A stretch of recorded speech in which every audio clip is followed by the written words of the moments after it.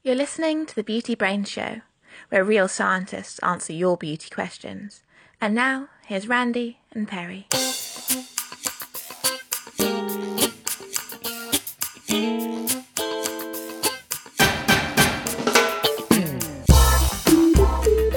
Hello and welcome to the Beauty Brains, where cosmetic chemists answer your beauty questions. I am cosmetic chemist extraordinaire, as people say, Perry Romanowski, and with me, as always, our co-host, co-founder, Randy Schuler. Hey, Randy. Hey, co-founder. I actually like that. If I have to be co-something, I'll go with founder.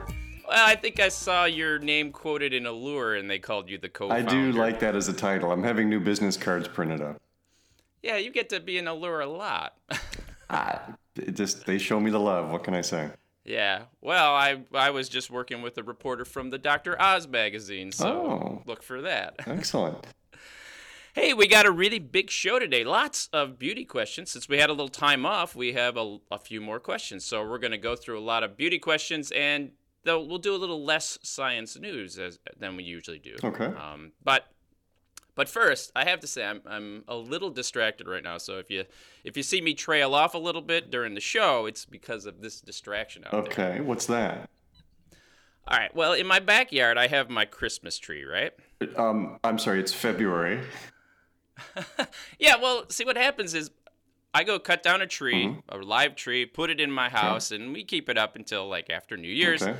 And instead of just throwing it in the garbage, I put it in my backyard because I have these birds that'll come and fly and they'll use the tree. And I feel like I'm doing something for the environment by recycling the tree in that way. Okay. So I feed the birds. I love the birds, but now I've got a new guy coming by and eating the bird food. It's not a squirrel. Okay. It's a little guy I call Ratskelnikov. And when I say little, it's not little. This is the size of a squirrel. This rat, and I put this trap out there to get him. It's supposed to electrocute him and kill him. You have some sort of rat electrocution device in your backyard near your Christmas tree. No, I did. I mean, I felt bad about it, but my wife is not a fan of the rat. I mean, I kind of think he's kind of cute, but you can't have rats around your garage or whatever. So I put this trap out. He has no interest in it. Mm-hmm. And then I start feeling bad about trying to kill him. So I got a bucket. I went to YouTube and I found these humane rat traps, right? Okay. Which is a bucket. You make it with a bucket, a coat hanger, and a plastic bottle, and you put some peanut butter on it. And the rat's supposed to walk up and then fall into the bucket. Okay. But then the squirrels come by and they eat all the peanut butter. So you got a bucket full of squirrels? No, the squirrels just get out. I got the rat sitting next to it just eating the bird feed. I got pigeons coming around. I got squirrels. Squirrels and rats don't like each other. So anyway, it's a little distracting, but let's not be distracted any longer, and let's get to beauty news. I don't think I can do anything at this point. Hey, Randy, during the holiday season, I was on the market for a new alarm clock. Mostly I wanted to get one where I could plug my phone in so I could listen to great podcasts like The Beauty Brains while I sleep. Anyway, while looking for one, I stumbled on this product called SensorWake Alarm Clock. So it's this alarm clock that wakes you up by diffusing a burst of scent in the room. Oh. So you can wake yourself up with the smell of coffee, bacon, the forest, waves, grass, and then peanut they have butter. 10 other peanut butter, Ratskelnikov. I named him that because I'm a big fan of the Russians, just like Donald Trump. Hey, don't go there. Anyway, back to the SensorWake. Each blast of scent, you get about 30 uses, and it's about $5 for a cartridge. So, I suppose it's going to cost a little bit of money for this radio alarm. So but it's just to understand the point of this new device that you're so excited about. Is it that the scent itself is supposed to wake you up, or it's just that, an alarm goes off and then when you wake up, you're surrounded by a comforting aroma? No, it's supposed to be, the scent itself is supposed to be so strong it wakes you up. Okay, people are going to be late for work with this thing, right? This is not going to... Well, I think people pointed this out to them because they also have this backup traditional alarm just in case the odor doesn't wake you up. Okay, great. So anyway, if you're curious about the product, you can go to their website, sensorwake.com, to learn more. We'll put a link in the show notes, although I'm damned if I know why. Incidentally, if they just want to send me one of those, Yeah. I'd be happy to evaluate it. do you think it would have any effect at trapping a rat? I just stick with the electric rat box, I think. Here's a story, hopefully a little more on point, but it's about another dangerous beauty product. So, do you remember when the company that we worked for bought the St. Ives brand? When was that? Like late 90s or something?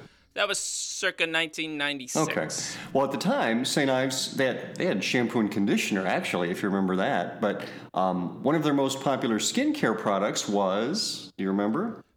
The apricot scrub. Exactly, the facial scrub. In fact, I think it was the #1 facial scrub in the country at one point. Well, it still might be. Well, if it is, maybe not for long. It's back in the news, but not for a good reason. The current owner of the brand is being sued because the product is, and I quote, unfit to be sold or used as a facial scrub. So there's a class action lawsuit that argues that the particles in the scrub can cause tears and abrasions in the skin. By the way, here's an interesting side note. Contrary to what you might think, the scrubbing particles in the apricot facial scrub are not apricot pieces at all, but actually walnut pieces. Right. And the article mentions that a couple of dermatologists say that this kind of product with these type of particles can be too abrasive. Now, naturally, Unilever, who's the current owner of the brand, they say their products are completely safe. So what's the truth? I think both sides are right to some extent. I mean, I've personally used this product, and I know there are hundreds of thousands of consumers who use it with no problem at all. But if you misuse it or abuse it somehow, you rub too hard, I wouldn't be surprised if you could get some skin abrasion. Right. That seems. Wait a. Just wait one moment though.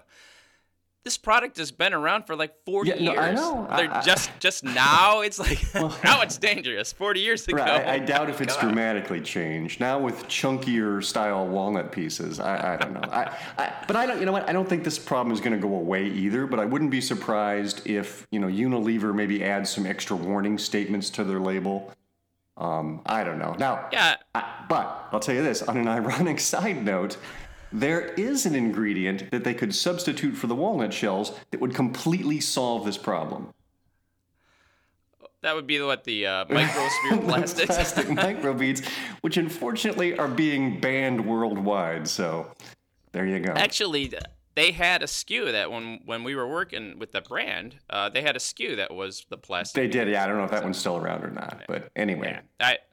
I don't think it certainly didn't work nearly as well, but I don't know.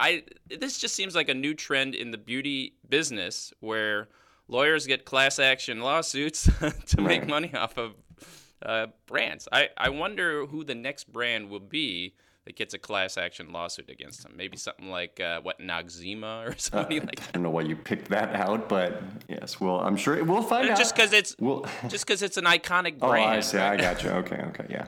Well, when it does happen, we'll report on it here at the Beauty Brains podcast. We will. All right, Perry, let's get to all these cosmetic questions. Hi, this is Julia. I'm a makeup artist from the DMV area, and I have 2 questions. My first is, how does color adjusting makeup work? I've used a few products on different skin tones, and it doesn't seem to adjust colors. And the second one is, what are both of your favorite ingredients to use on your own skin? Well, thanks for bringing this up, Julia. Color changing makeup I don't think has ever come up on the podcast. We've written about it a couple times. I don't think. I mean, after 158 episodes, I kind of lose track of every single thing we've talked about, but I don't think we've covered this one. So, you're going to say something? No, I certainly don't remember. Maybe it was a cosmetic science news thing. That's possible. But anyway, today we're going to cover it in a little more detail. So I remember once on the website, someone asked, People have called self-adjusting makeup the mood ring of makeup, and they wanted to know if it actually adjusts with your mood. So I think that's a great way to rephrase Julia's question. So, Perry, what say you? Well, let's be honest here. I mean, this is kind of ridiculous, isn't it? I mean, that it reads your mind and detects the mood you're having? Why? What's wrong with that? Yeah, I mean, pseudoscience beauty or something like that. I mean, the idea is great, but this is just one of those amazing products that really doesn't exist, right? That's right. In fact, back in episode 51, over 100 episodes ago, we talked about 10 amazing beauty products that don't really exist, and Mood Ring lipstick was one of those. Oh, yeah, of course. Well, the notion that these products can change color with mood, that's a myth. But color-changing makeup, or self-adjusting makeup, as some people call it, it actually does change a little bit. A teeny touch. There's actually two ways these things can work. There's some actual chemistry here, right? So let's talk about that. The first way involves color that changes with pH and solubility. And in fact, most of the products that we see that make these kind of claims use this approach. And the main ingredient that provides that effect is a colorant known as Red 27. Now that's a red dye, obviously, which is colorless when it's dissolved in a water-free base. But when it comes in contact with moisture, that change in solubility and the change in pH causes the dye to go from colorless to bright pink. Yeah, it's better living through chemistry, right? Now, the product appears to change with your personal chemistry because, the color change when it comes in contact with your moisture in your skin, or even just the humidity in the air. And then the marketing people who are selling the products just say, they don't say it's the air or the moisture. They say, that's your mood. Right. Yeah, your personality. That's where the sizzle comes in. The sauce isn't nearly as interesting, right? So anyway, the Red 27, it can be used in powdered cosmetics, in waxy sticks, and in gels. So you find this in a wide variety of products. Yeah, if it's like a silicone gel, you wouldn't find this in a water-based gel or in any sort of conventional cream or lotion because the water that's in the product would automatically trigger the color change. So it's got to be something without water.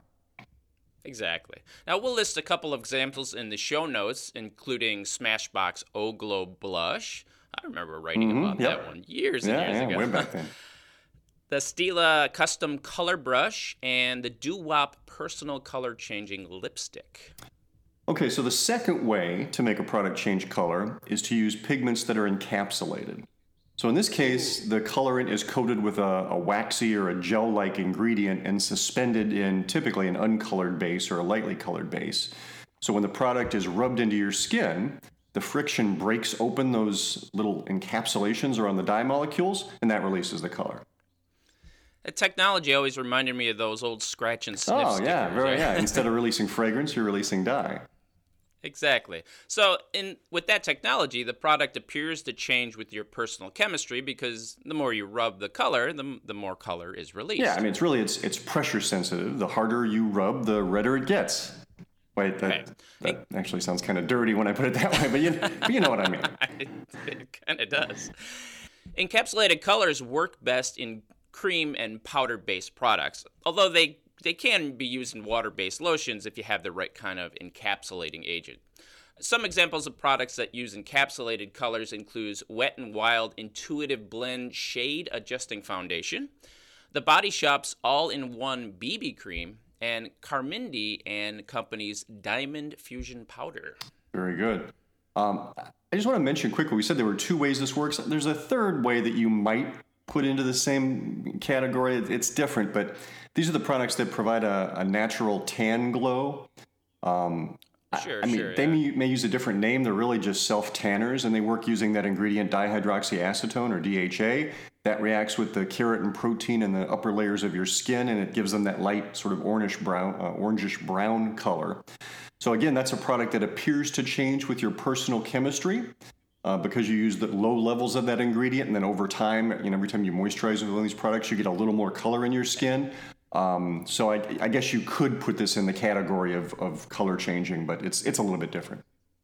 Yeah, lot slower too. Yeah.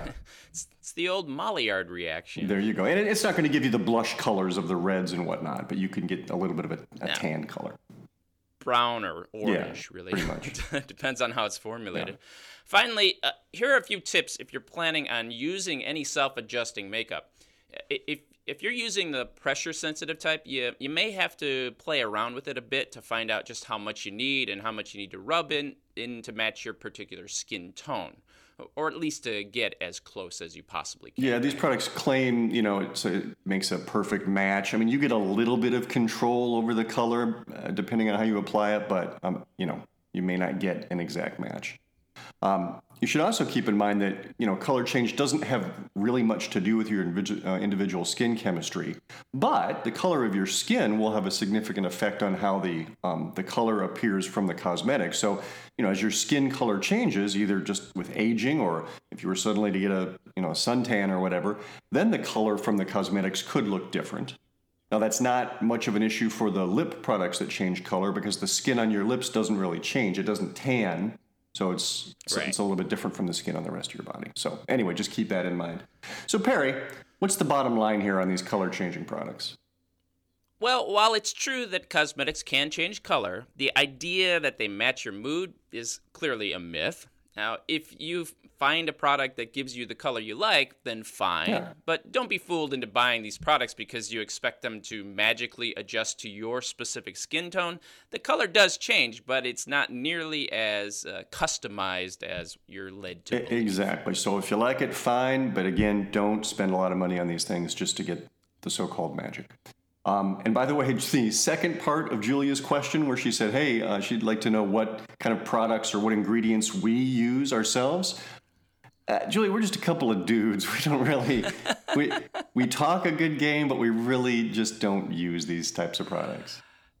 Yeah, although I did see there's a rise in male beauty vloggers. Oh. But that's not us. I mean, you want to know the truth? I use VO5 shampoo as shampoo and body and wash laundry and detergent shaving cream. too, and laundry detergent. And as a rat cleanser when the need arises. All right. Exactly. Perry, we got another question. I'll read this one. It comes from Jessica. Jessica says, I heard an interview at NPR that said if you have lipstick and you drink something out of the glass, the lipstick interacts with the champagne and makes it go flat. Is that correct? Well, a very interesting question. I'd never heard of this before, but we tracked down that interview, which was with a chemist by the name of Richard Zane, who said that, quote, any greasy thing like chips, fries, or lipsticks will actually break up the bubbles, so will leaving too much soap in the glass, right? So yeah, I mean, it makes sense. I mean, at least it makes sense for the part of the liquid that actually touches your lips, right? So right. I don't think it's going to have a catalytic effect where it instantly spreads through the whole glass, but the piece you're taking into your mouth, when that comes in contact with the lipstick, I could see how that would degas it. Yeah. Now, if you've just put on a fresh coat of lipstick and you leave a large smear of it on the inside of the glass, then there may be enough left over to continue to break up the bubbles. But in most cases, I don't think just having some lipstick touch a champagne or beer or soda or whatever, it's not going to make the complete volume of the liquid go flat. Yeah, I think this is a case where a scientist is communicating something that's a scientific fact, but he hasn't really put it in full context. Done the experiment. Yeah, doesn't done the experiment in real life, right? Now, there is some merit to this, though. The ingredients that are causing the problem are primarily the oils and the silicones in the lipstick, right? Certainly, silicones are actually used as anti-foaming agents. So, for sure. So if some of the silicone comes off and it forms a layer on the top of your glass of champagne, well, that's not going to be good for the bubbles. Yeah, right? I used to make skin lotions, and sometimes the batch would get too frothed up, and they make special silicones you can put in just to release those gas bubbles. So it does make sense that this would happen. Exactly. Now, you can certainly avoid silicone-containing lip products if you want to maximize your bubble experience with your champagne or your Prosecco, as what I had last night. Now, you could also look for lipsticks that have a higher wax content because these will tend not to be transferred onto the glass, so they stay on your lips better. Yeah, makes sense. All right, I got the next one here. All right. Christopher asks, many shaving creams seem to use very high pHs. Some assert that alkaline shaving creams open up the cuticle of the hair, which makes the oils and conditioners enter the strands more effectively and therefore making cutting them easier. This seems like a well-marketed excuse. Is there any merit to the idea that opening the cuticle of the hair with a pH cream better accepts the conditioning agents and makes it easier to cut? If so, is it worth the high pH trade-off? Very thoughtful question, Christopher. Shaving creams traditionally are formulated from true soaps, which means just inherently they have a higher pH. And it is true that very high pH can swell the hair shaft, which would soften and weaken the hair. It's not so much that it lets the conditioning agents inside, is that it sort of loosens the bonds in the hair's proteins. In fact, kind of degrades the hair. Yeah, right, exactly. And that's one of the tricks used in hair coloring products and to some degree relaxers. So that's the reason those products have such a high pH. So it's not really about opening the cuticle to let stuff in, but it's more about swelling the hair shaft. However, I've never seen any data showing that shaving creams work that way, possibly because the pH isn't as high as the other products we mentioned, and it's not left on the hair or skin for very long, right? But I mean, at least it's theoretically possible. Yeah, I guess you could find a high pH and a low pH shaving cream and do them side by side and see if you see a difference. I don't know. I'd be surprised if it made much of a difference. And this trade-off that Christopher mentioned, that's about high pH soaps can deplete the natural acid mantle of your skin that protects your skin. So, any slight improvement in the ease of hair cutting, is that worth the potential compromise of your skin barrier? I don't know. I guess that depends on how hard it is for you to shave. It's kind of a personal decision to make, but I suppose there is a bit of a trade-off involved. Right, it's going to be irritating to skin, I would think, Yeah, but do you use shaving cream or you just use VO5 shampoo for that too? Exactly. Are you serious? Or just water. Yeah, or water. You just shave with water? Yeah. What's wrong with you? Get in the shower, the warm water. The shower and a rock down by the river, and that's how you shave? Look, I don't know about you. I use shaving cream. It doesn't irritate my face. It's perfectly fine. When I'm not shaving in the shower, I will use shaving cream. Okay. It's a perfectly fine product, but I've found it's just more efficient for me to do as much in the shower as I can. Do you want to elaborate on that? Well, washing, shaving, washing your clothes. Yeah. All right, never mind. All right. You know what I do want to do, though? I do want to read some iTunes reviews. Are you sure? Because this first one... All right, let's just jump in and do these.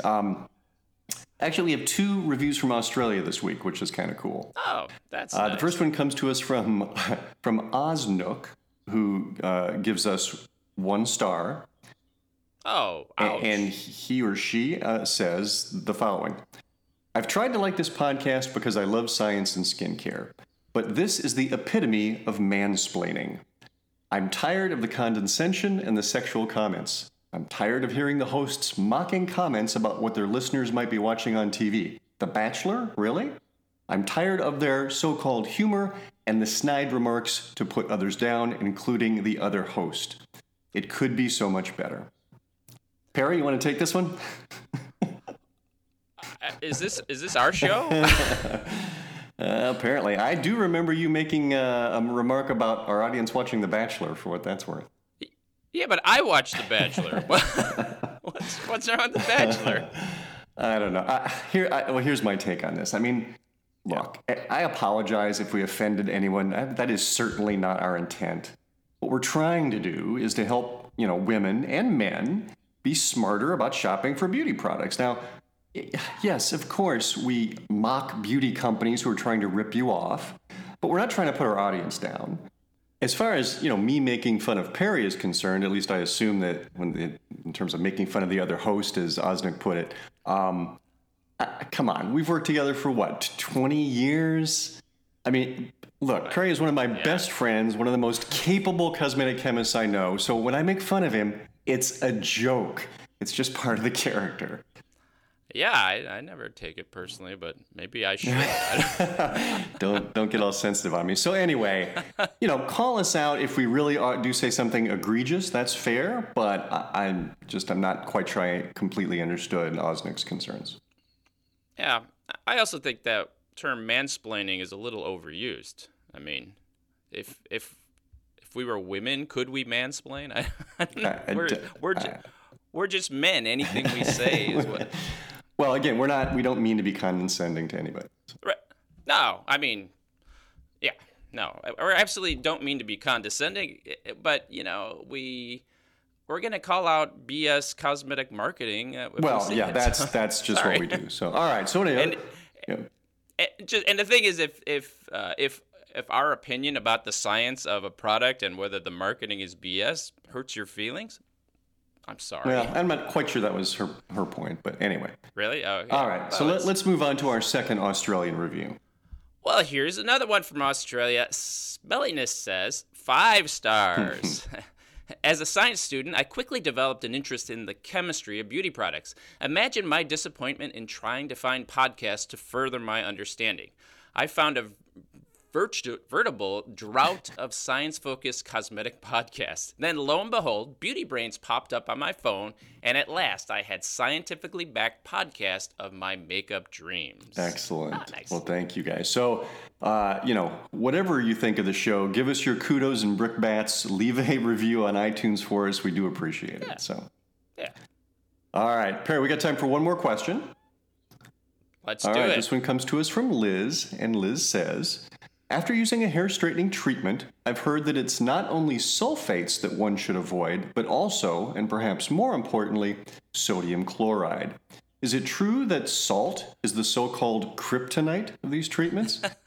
Now, we decided to answer this question because A, we think it would be of great value to our audience, and B, because Liz made a Superman reference. That's an easy way to get on the show. Just do something about comic books, and we love that.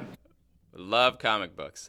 But we've never seen any evidence that the level of salt that one would encounter during normal shampooing would have any impact whatsoever on the longevity of your hair straightening treatments. And I can't even think of a plausible mechanism for that effect. Could you? No, not really. Now, of course, it depends on what kind of straightening treatment you're talking about. Some straighteners do actually modify the chemical bonds in hair. I can't think of any way that those would be affected by quick contact with salt. Exactly. But other products straighten the hair very temporarily just by coating the hair with a silicone or some other polymer.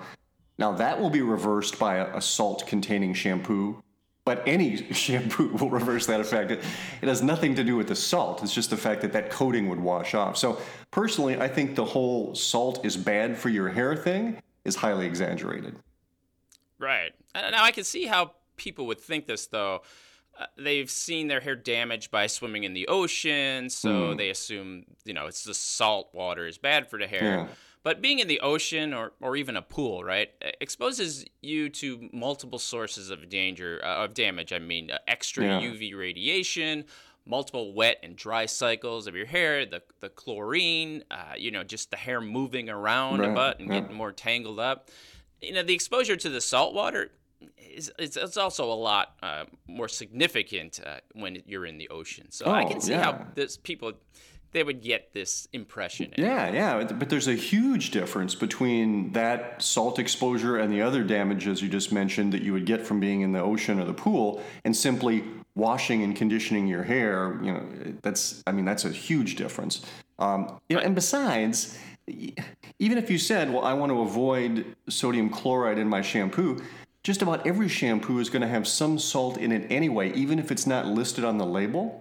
And that's because, sodium chloride can be added as an ingredient because it thickens shampoo systems. But It's also a byproduct in the production of surfactants. So it's in there as a byproduct. It's not going to be listed on the label. I mean, you're not really going to be able to get away from salt in shampoo very easily, even if it did cause a problem, which I don't think it does. Actually, I remember doing some experiments in the lab with shampoos with a really high level of salt. And you know what they actually do? What's that? They'll strip less color out of the hair. Oh, because so you're like, it's like an osmotic effect or something? No, we couldn't really figure out why it was working, but I think it had to do something with the ions would sort of reduce the amount that the water would be able to pull out of the hair. So interesting. We never moved forward with the technology, but I thought that was an interesting thing. Very much so. But the bottom line, Liz, you really shouldn't worry too much about salt or even kryptonite in your shampoos. Excellent. It's been way too long since we've had a superhero reference on this show, so thanks for Liz for letting us do that. Indeed. And it looks like that brings us to the end of another show. Yeah, what's going on outside? Well, I see the pigeons are back, and if a pigeon is back, that means Ratskalnikov has left, because it turns out pigeons and rats are not friends. And that's been another episode of Mutual of Omaha's Wild Kingdom. Indeed. Well, so good to chat with you again, Randy. I'm glad we're getting the Beauty Brains podcast revving up again.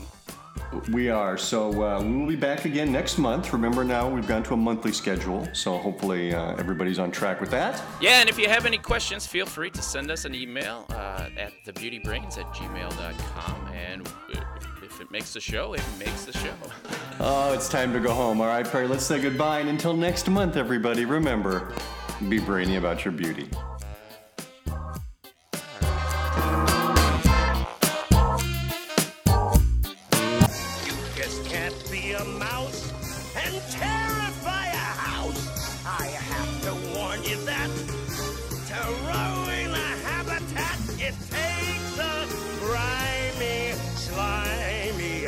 Miserable